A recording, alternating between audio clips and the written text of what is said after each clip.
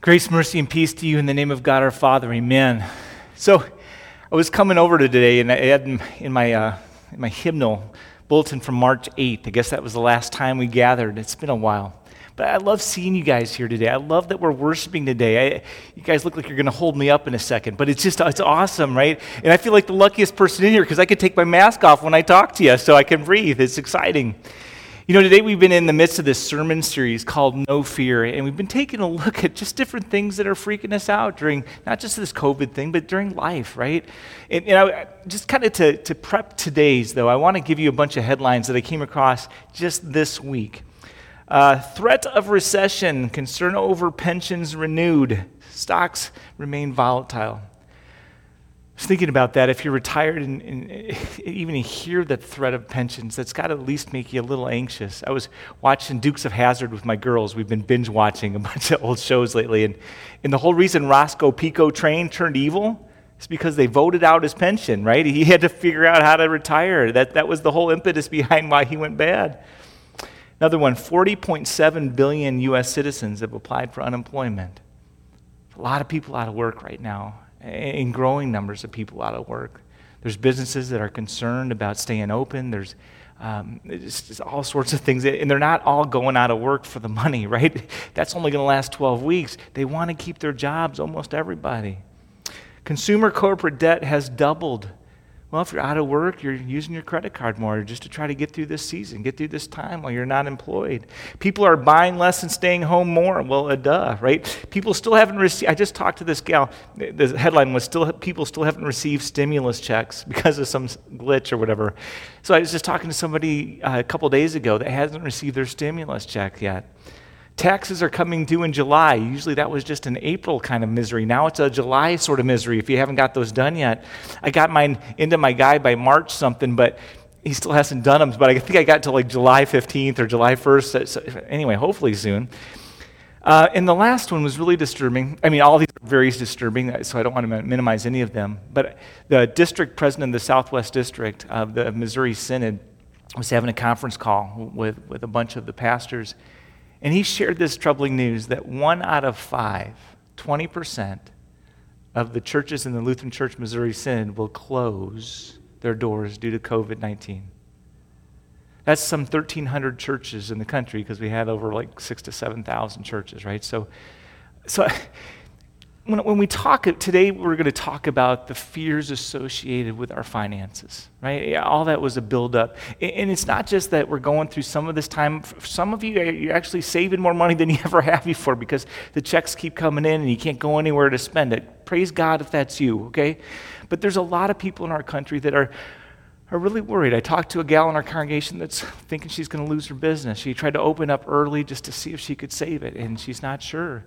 There's other people that are worried about going back to work. There's other people, there's just a lot of concern when it comes to this area of finances.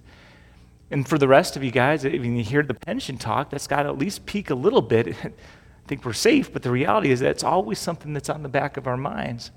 So we're going to take a look at the fears associated with this financial world that we live in, right? The financial stresses and all the anxieties that have been there and maybe just are exacerbated right now. And then we're going to look at God's answer to those fears in His provision. It's really this whole idea as we've gone through each and every one of these fears is, do you believe that God's got you?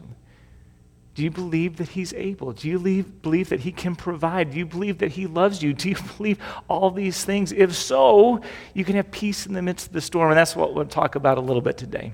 Because in the midst of all these fears that we've had in our country right now, in the midst of all the fears that we've had off and on throughout our lives, God gives one of the most incredible, amazing, all-encompassing promises ever in Scripture, and it's found in Philippians 4:19 when it comes to this issue. This is essentially God's guarantee when it comes to your finances. And He says this, God will meet all your needs according to His glorious riches in Jesus Christ. Now, don't you love that? Now, that's, to be honest, a passage we usually kind of blow right by, but it is a huge promise if you think about it. And so we're going to think about it just for a little bit today. I'm going to break it down a little bit because what does it say? The verse is just packed. It says, first of all, God will. Right? It doesn't say that He might meet your needs or maybe if He gets around to it, if He's not busy next week, He'll get to your needs. No, He says He will. He's stating a fact. He's staking His reputation, His character on it. I will meet your needs, He says. Then he goes on and says, God will meet all. And then say he's going to meet some of your needs and not the other needs. He's going to meet all of your needs. Does that include your car payment? Yeah. Does that include braces, homes? Yes, yes. He says, all your needs, I'm going to take care of you. If you need it, I'm going to provide it for you. Now, it doesn't say he's going to meet all your greeds. I was also talking to a parent the other day. Her adult son called and said, hey, Mom, Dad, could you get me a golf cart? And I guess he lives in one of those communities where that would be helpful. And I just call Mom and Dad to see if they provide the golf cart for him. And I love the response. The mom said, well, son, would you consider that to be a need or a want? And he thought about it for a second. He says, I withdraw my request, right? Because he's got kids too. I think so often we just lose perspective, right? But I love that they were parenting even in their adult children, right? Teaching them a little bit between right and wrong. And so as a parent, just think about it. Do you give everything that your kids want to them when they ask? I hope you don't. That would be horrible, right? They would turn into huge spoiled brats. And why don't you give them everything that they want? I mean, you're a loving parent. You love your kids. It's because of that, isn't it? Because you love your kids, you want to teach them and to respect the things that they have. You don't want them to be a spoiled brat. You don't want them to be entitled. You want them to go out of the house with a solid work ethic, with an understanding of what things cost, and an understanding that you earn the things that you make. You want them to have a clue when it comes to life, because if you send them out there without a clue, they're going to get hammered by life. It's one of life's gifts. It goes on and says this, I will meet all your needs according to his wealth, God's wealth, his riches. So it's not based on my assets. Thank goodness for that, right? It's based on what God has. God never runs out of resources. And then he says, for you in Jesus Christ. And so this particular promise is one that's given only to Christians, only to believers. This is not a promise that's given to everybody in the world. God has not promised to meet everybody's needs. He's not promised to give or answer this particular promise to those people that have rejected his son. This is only for believers, for those who are in Jesus Christ. And so he says this, if you're one of my kids, if you're one of my children, if you're one that holds to me as your Lord and Savior, I promise to meet all your needs. Now, the big question when God states a promise like that, when he's that clear in the scripture with that, where he's not just kind of hedging his bets and he's stating a fact, is do you believe him, or will you believe him with your life? And this is true in all the different fears that we have. Today we're looking at finances. So do you believe him in this area of finances? Do you believe him more than your checkbook? Do you believe him more than your pension? Do you believe his words when he states them? But you hear a promise like that, and to be honest, it wouldn't be weird if you started thinking, well, then how come I have financial needs? Or how come I know other Christians who have financial needs? Did God fail? Did he lie? Did he exaggerate? No, and no. See, with every promise that God gives, there's always a premise in Scripture. There are conditions, there are requirements to the meeting of that promise. There are things God says, I'll do my part, which is the lion's share, to be honest. And he says, and I want you to do your part. I'll give you just the simplest one. He says, I would love to forgive you. I would love to reconcile the relationship that was broken between you and my Father. I would love to take you to heaven. And what's the precondition? That you believe in Jesus Christ as your Lord and Savior. We are saved by grace through faith. Faith is always the precondition. Do you trust what it is that God is sharing with you? Do you trust his words to be true for your life? Not just in salvation, but in all these things, even in the area of finances. Do you trust him when he says it? And to be honest, when we talk about finances and the fear, especially that goes alongside of that, it's hard, isn't it? Money has a root on us that few other things seem to. But God says, trust me. And so he goes into this. There's preconditions also to this promise of finances, and God gives financial principles all the way through his word. There are many financial principles, way more than I can go into this morning. There's principles of saving, there's principles of spending, there's principles of giving, there's principles of investing, there's principles of using your resources. To be honest, Dave Ramsey's an awesome resource on this. Where does he get his principles? All the way through the Bible. They're just littered through the Bible. And so there's some conditions that we can look at this morning, though. I kind of boiled it all down to about 4. Where God says, if you meet these conditions in your life, I will guarantee that I'll meet all your financial needs.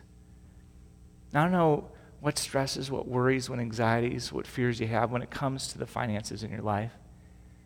But wouldn't it be neat just to have peace in the midst of all that's going on? I was talking to my little daughter the other day. She was having a nightmare, and I said, why does it help when you run into mom and dad's room? I mean, what happens? And she says, I don't know. Go in there and you're there. And so I just feel like everything's going to be okay and I can go to sleep.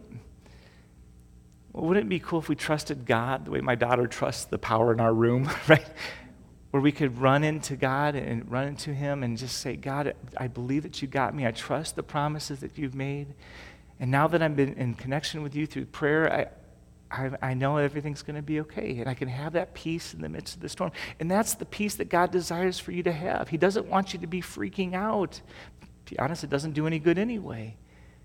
He wants you to trust him with your life, with your finances, with your bad dreams, all of it. So it's a pretty big promise. And the guarantee is if you do these things, you'll never have to worry about finances again. Doesn't mean you'll be a bajillionaire, but it means all your needs will be met. And that's exactly what God says. God has promised to meet all of your financial needs. So what are these preconditions? Well, let's start with the first one. If I ask for help. Sounds like a simple one. And I guess the only good thing about a crisis is that it makes this one a little bit easier in our life.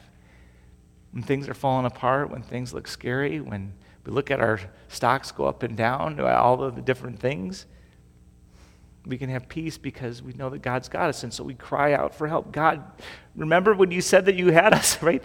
In James 4:2, it says, you do not have because you do not ask God. And I think that's a pretty clear thing. God's waiting for us to ask. God never shuts his storehouses until we shut our mouths. He wants to help, but the problem is, to be honest, is that we don't ask very much, is it? Do we? I mean, I know some of you are prayer warriors, but to be honest, if you have an implication of Christians in America right now, one of the things that we are weakest at is praying about stuff, going to God about stuff. It seems like he's always our last resort. He's the one we go to when we need the Hail Mary. We don't involve him in our decisions. We don't involve him in the processes. We worry and we get anxious and we stress and we get fearful and waste hours and hours of each day just doing that instead of going to him in prayer. It doesn't make any sense. But, everybody else in the other services, that's what they're doing. Not you guys, though. You're amazing, right? Okay, so ask for help. I'll give you an example of that. Last time you bought a car, did you ask God for it or did you just go out and buy it? That's a fair question, right? My guess is you probably just went out and bought it. You didn't ask for him at all. You didn't involve him in the process at all. You didn't even ask him if he had any wisdom on the loan you should take or whatever it might be. You just went out and bought it. But Jesus says, ask, and it will be given to you. Search, and you will find. Knock, and the door will be open to you. You hear that? Ask, seek, knock. Take the first letters of each of those words. What does it spell? Ask. Ask, seek, knock. God is saying it in three ways. He says, I want you to get the message. Over 20 times in the New Testament alone, God says, ask. I want you to ask. And one of the reasons we don't see more miracles in our life right now is because we don't ask. You want to see God work more in your life? He says, start asking. And be blown away and amazed by the way he responds. Here's a spiritual law of the universe. God says this, before you pay for it, pray for it. Stop and ask God. Give God a chance to give it to you before you just go out and charge it. I don't know if you guys tithe, but God promises all sorts of blessings in response to that. And I've been blown away over the years by how God just provides stuff when we didn't have the money. I remember one time we had just paid off Best car. It just got the last payment and our AC went out. And he'd say, well, that isn't very cool. No, we didn't have the money to pay for the AC. We didn't have the money for a new AC unit at all. But we had just paid off the car. And that's when God allowed the AC to go out. All the way through our lives, we've seen one miracle after another miracle after another miracle of God coming through in ways that it blows us away. And my prayer is that you would experience those same kinds of things. And so God says, ask. Here's an indictment a little bit. I think more of us trust our charge card more than we trust Jesus Christ. Right?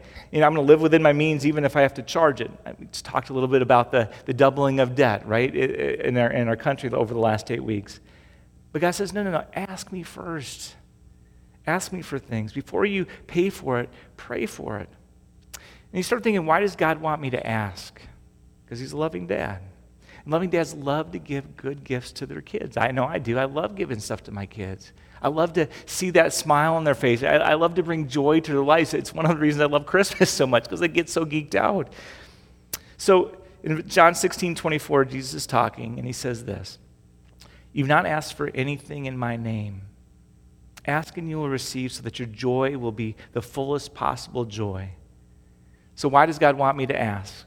So that he can give. And why does he want to give? So that I can receive. And why does he want me to receive? So that I can be full of joy. I'm going to give you an example of this. We just talked about so many of the headlines that are out there that are scary, to be honest, financially in different ways. We talked about the 20% of the 1 out of 5 churches, even in our church body, that are going to be closing their doors. But you know what's crazy about this time for St. Mark? He has blessed us powerfully. You guys are crushing it. I mean, he's doing extraordinary. We're in a better place financially this year than we were last year at this time. And by the way, even though the preschool's been closed, so are they. And even though Holy Cross, they got the PPP and it's allowed them to move forward. They're in a better position financially than they were last year at this time as well. At the whole beginning of this whole thing, I started praying for the church and for Holy Cross as well. Take care of us, protect us, guide us. And I know I'm not the only one that's been praying that, but God has. And you know what the result of that has been? I'm joyful about it. I'm excited about it. I want to tell everybody how amazing God is in this place, and I'm so proud of you guys for letting him work in your lives. It's brought joy. And you know why God wants us to have joy? Because it's a powerful testimony for the love of God, the powerful testimony for Jesus Christ. You know what's not a powerful testimony for Jesus Christ? Sourpuss Christians, right? That are always doom and gloom and always saying how everything's horrible and all that kind of stuff. They're a horrible testimony, but joy is an amazing testimony. And if you pray as much about your finances as you worry about them, I promise you, here's the net result. You'll have a whole lot less to worry about. So God says, I'm waiting. I'm waiting for you to ask me. Precondition number 1. Let's go to another one. If you'll learn to be content. Now, I know that's the 6-letter swear word in our country because we live in a very materialistic culture. What do you mean content? I don't want to be content. God says, I want you to learn contentment. Why? Because God's way more interested in your character than he is in your comfort. He wants me to grow up. He wants you to grow up. He wants us to mature and be like Jesus. In other words, he wants us to trust him. And when we're trusting him, we can be a lot more content. Like my daughter, when she goes into her room in the middle of the night, he's not just interested in making life easy for me. He's watching my attitude. Do I trust him, even in the hard times? Now, contrast that to if I bought into a system where I think having more will make me more happy, or if I just intend to use my wealth selfishly, all on myself, or if I tend to think about things more than I think about God. Why in the world would God aid my addiction? I'm pretty convinced that's why I haven't won the lottery yet, because when I'm thinking about how to spend the lottery, I give him 10% of the $500 bajillion, right? Why is it 10%? Why am I not giving him 50% or 90%? I mean, it's so much money, I couldn't spend it anyway. Why would he feed my addiction? God's watching us. In 1 Timothy 6, it says there is great gain in godliness combined with contentment. For we brought nothing into the world and we can take nothing out of it. We were looking at baby pictures earlier this week, and it's just true. Babies don't come in the world with a whole lot, right? They don't come in with cigars and cars and stuff like that. They just come in with a little umbilical cord, and to be honest, that gets cut pretty quick, right? One time that was so quick, the doctor tricked me into doing it, and I didn't even know it. I was like, oh dear, I don't want to do that again, that's it. And when they die at the funeral, have you ever noticed they don't take a whole lot out either? There's not a U-Haul being buried with them usually. Can't imagine what that plot would cost. So there are things that we have on this earth, they're kind of loners. For the 80 so years that we're here, God says you can use them while you're here, have fun with them while you're here, enjoy them while you're here. But he says don't make those the most important things of your life, because the most important things of your life aren't things. It's God, isn't it? It's others, people that you're going to see in heaven, but it's not the things. So how do you learn to be content? Because this is the second requirement of God working in your life in this area. You learn contentment then by stopping the things that cause discontent. And the number one thing that causes discontent is comparing. Comparing causes discontentment every single time. Unless by just the fact that you're a little bit weirder, you're comparing how much you've got to somebody else, and then maybe you feel grateful. That would be good. But God says in his word in Ephesians that it's stupid to compare yourself. And yet we do all the time, don't we? We compare our houses, we compare our clothes, we compare our cars. My daughter was comparing with her friend just the other day how much money they had saved up for college. She asked me how much. I said, $3.95. I think maybe the other girl won. I don't know. I bought a computer last year, and I was all geeked up about it and excited about it, but I was just looking at the new magazine. I'm like, oh, I wanted that, Or how about when you got a car? Think about the last new car that you got. You were so excited about it, weren't you? I mean, you drove it. If it was a brand new car, the smell of the car, you just got all geeked up. You parked 5 spaces away from everybody because you didn't want it to get dinged. I mean, it was just so cool. But then all of a sudden, the new model came out and had a wing ding on it. Boy, and you had to have one of those wing dings. I mean, life isn't worth living without a wing ding. In fact, all the advertisements are telling you that life is not worth living without a wing ding. What are you going to do without a wing ding? We compare, and we're constantly comparing. But that comparing causes discontentment in our life, and that discontentment, God says, kind of ruins the way you look at things. God says, why in the world would I give you wealth, right, if you can't handle what I put in front of you already? Here's God's essentially his question to us as he looks at us in this life when it comes to our wealth. Can I trust giving you wealth to use it in the way that I want you to use it?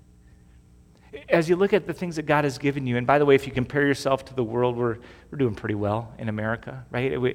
Even the most poor in America are in the top, I think, 10% of the world's wealth, right? Just because of the way we provide for those people in our society. If you own a car, you're in the top 10% of the world. So maybe it's 15%. I forget the percentages now. But I went to Honduras one time on a dental trip, and there's people living in cardboard boxes on the side of the road. It's a little different bottom than even the poor in our society today. So when you look at your wealth, and God asks you the question, are you doing with it what I've called you to do with it? Right? Are you content with what I've given you? Are you using it for the kingdom? Are you blessing other people's lives? Are you using it not as if it's the main thing, but a means to the main thing, which is me, which is others in your life? Are you doing what I've called you to do? Have you learned contentment?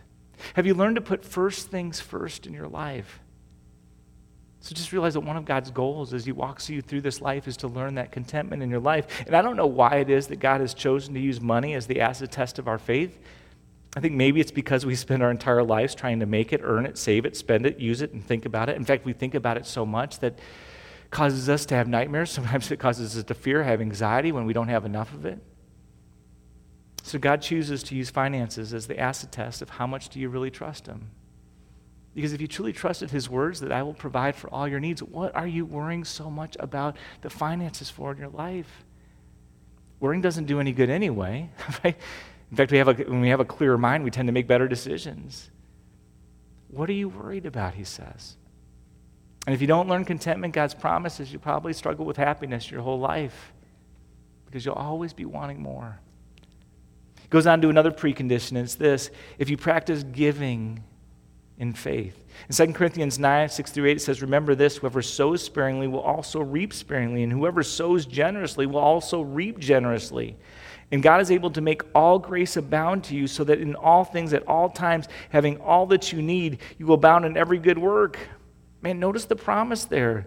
This is the principle of sowing and reaping. This is a principle in the law is a law of the universe, and it applies to everything in the universe. You don't believe me? I'll give you some examples. If you sow criticism, what are you going to tend to receive in return? Criticism. If you sow kindness, I'm going to reap kindness. If I sow generosity, it's going to come back and I'm going to reap generosity. If I sow energy, I'm going to reap energy. Think about that one for a second. If I go to the gym and I totally wear myself out at the gym, just knock me out. I have no energy left. What's going to happen the next day? I'm going to have more energy, right? Because the way to get more energy is to expend more energy. How about giving blood? Just reproduces itself. I go give blood and I get more in return. I keep getting more in return because it keeps reproducing over and over and over. It multiplies. So again, whatever you need more of, you give away. And this is true with your money too. It's true just as it's true with everything else in your life. And I know mathematically it seems illogical that when I have a need, I should give it away, right? And maybe mathematically it is illogical. And that's why it requires faith. God says, my ways are not your ways. Can you accept that? Our focus is so often on the now. It's so often on the things. It's so often in the present. God says, I've got greater plans. My ways are not always your ways. But God is also the most generous giver in the universe. And he wants you to learn to be like him. He wants you to learn to trust him when he says, I've got you.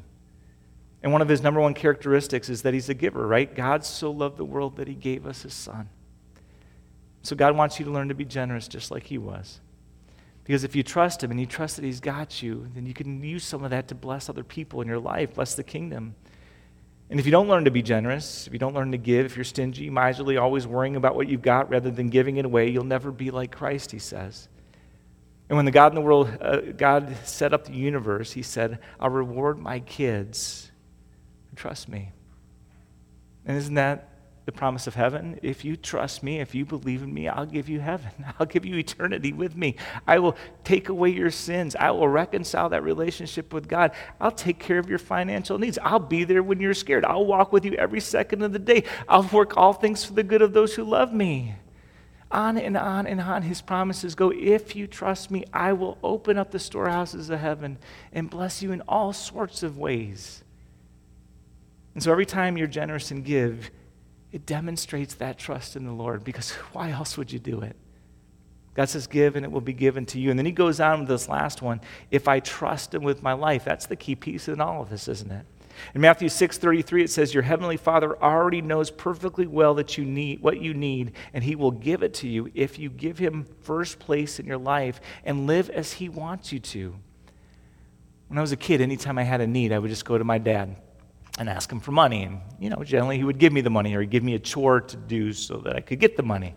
Often it was yard work that he didn't want to do, right? But I never really wondered about where Dad got the money that he was giving me. I don't even think I worried about it once. It's his job. He's the dad, I was the kid. Kids spend, fathers make. It was sort of the deal we had, right?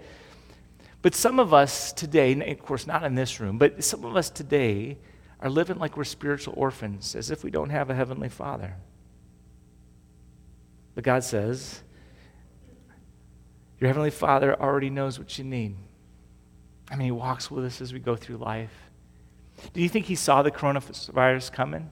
Absolutely. Do you think he sees how we get out of it? Absolutely. Do you think he knew the strains and the pressures and the worries and the anxieties and the fears that you might have as you go through this? Absolutely. Do you think he has an answer for every single one of those because you love him, because he loves you? Absolutely. We're never alone. We're never by ourselves. We're never without recourse. We're never without God's resource. I mean, he's always with us. And the Father already knows what you need, so he says, ask me. And then he says, does God take care of the little birds? And he says, yes. And they don't worry, Jesus says. Nothing in creation worries except for human beings. Did you catch that? The only thing in all creation that worries is human beings. Everything else trusts the Heavenly Father to care for its needs. In Psalm 111, verse 5, it says, he gives food to those who trust him. He never forgets his promises. Do you trust that? In the book of Romans, it tells us that God sent us his Son, Jesus Christ, to die on the cross for us, to pay for your salvation. And if God loves you enough to give up his only Son, right, to die on the cross, to die brutally on the cross. We missed Easter, but it's still Good Friday, but it still all happened, right? But if he loves you that much, don't you think he loves you enough to take care of your bills? Or the braces on your kids? Or the house payment that's coming up? God says, I've got you. Don't you realize that every other problem by comparison is minor? He solved the biggest problem you had, and that was to provide that reconciliation with God so that you could be with him in heaven. See, the bottom line is this. Am I going to trust God to do what he says he's going to do? That he will provide for me? Am I going to believe in him enough to do the things that he tells me to do? Kind of as evidence of that faith. See, the theme verse in this whole series has been Psalm 34, verse 4, where it says, I sought the Lord, and he heard me, and he delivered me from all of my fears. God is always there present, caring for you, always there loving on you, always there reminding you of what it is that he has promised, of what it is he has promised to do. So the answers to all of your fears has always been a person. It's Jesus. And you need to put your hope in him, your trust in him. And when you're afraid in any area of your life, it just means this, that you've forgotten what God is like. You've forgotten who he is. You've forgotten what he's promised to do. And my prayer for you this morning is just simply this. No matter what your fear, and finances may not be it, but that you never forget how much God loves you. and how much he's invested in you, how much he cares about you, and that he never fails on his promises. Truth is, you don't have to be afraid anymore because God's got you. And all God's people said, amen. Let us pray. God, we love you so much, and we thank you for Jesus. And we just thank you today for reminding us that he's got us as we go through this life. We look at this financial world, and there's so much uncertainty, and it's so topsy-turvy, and we're excited a little bit about the fact that we're opening back up. I mean, it's evidenced by the fact that we're here this morning, and we're loving that for our economy because we know that puts people back to work, and it just starts to make things more certain, or at least more accountable.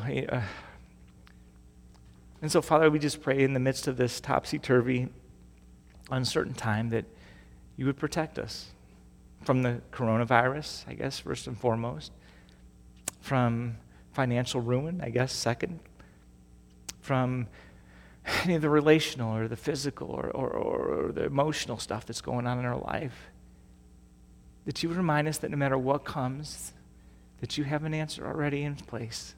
No matter what comes, that you are by our side working through every single situation. No matter what comes, you are still working those things out for our good. Help us trust those things more and more and more and more in the coming days and years so that we can finally experience this peace, no matter what the area of our life. Finally experience the peace that you talk about and start living a life without fear. And all God's people again said, amen.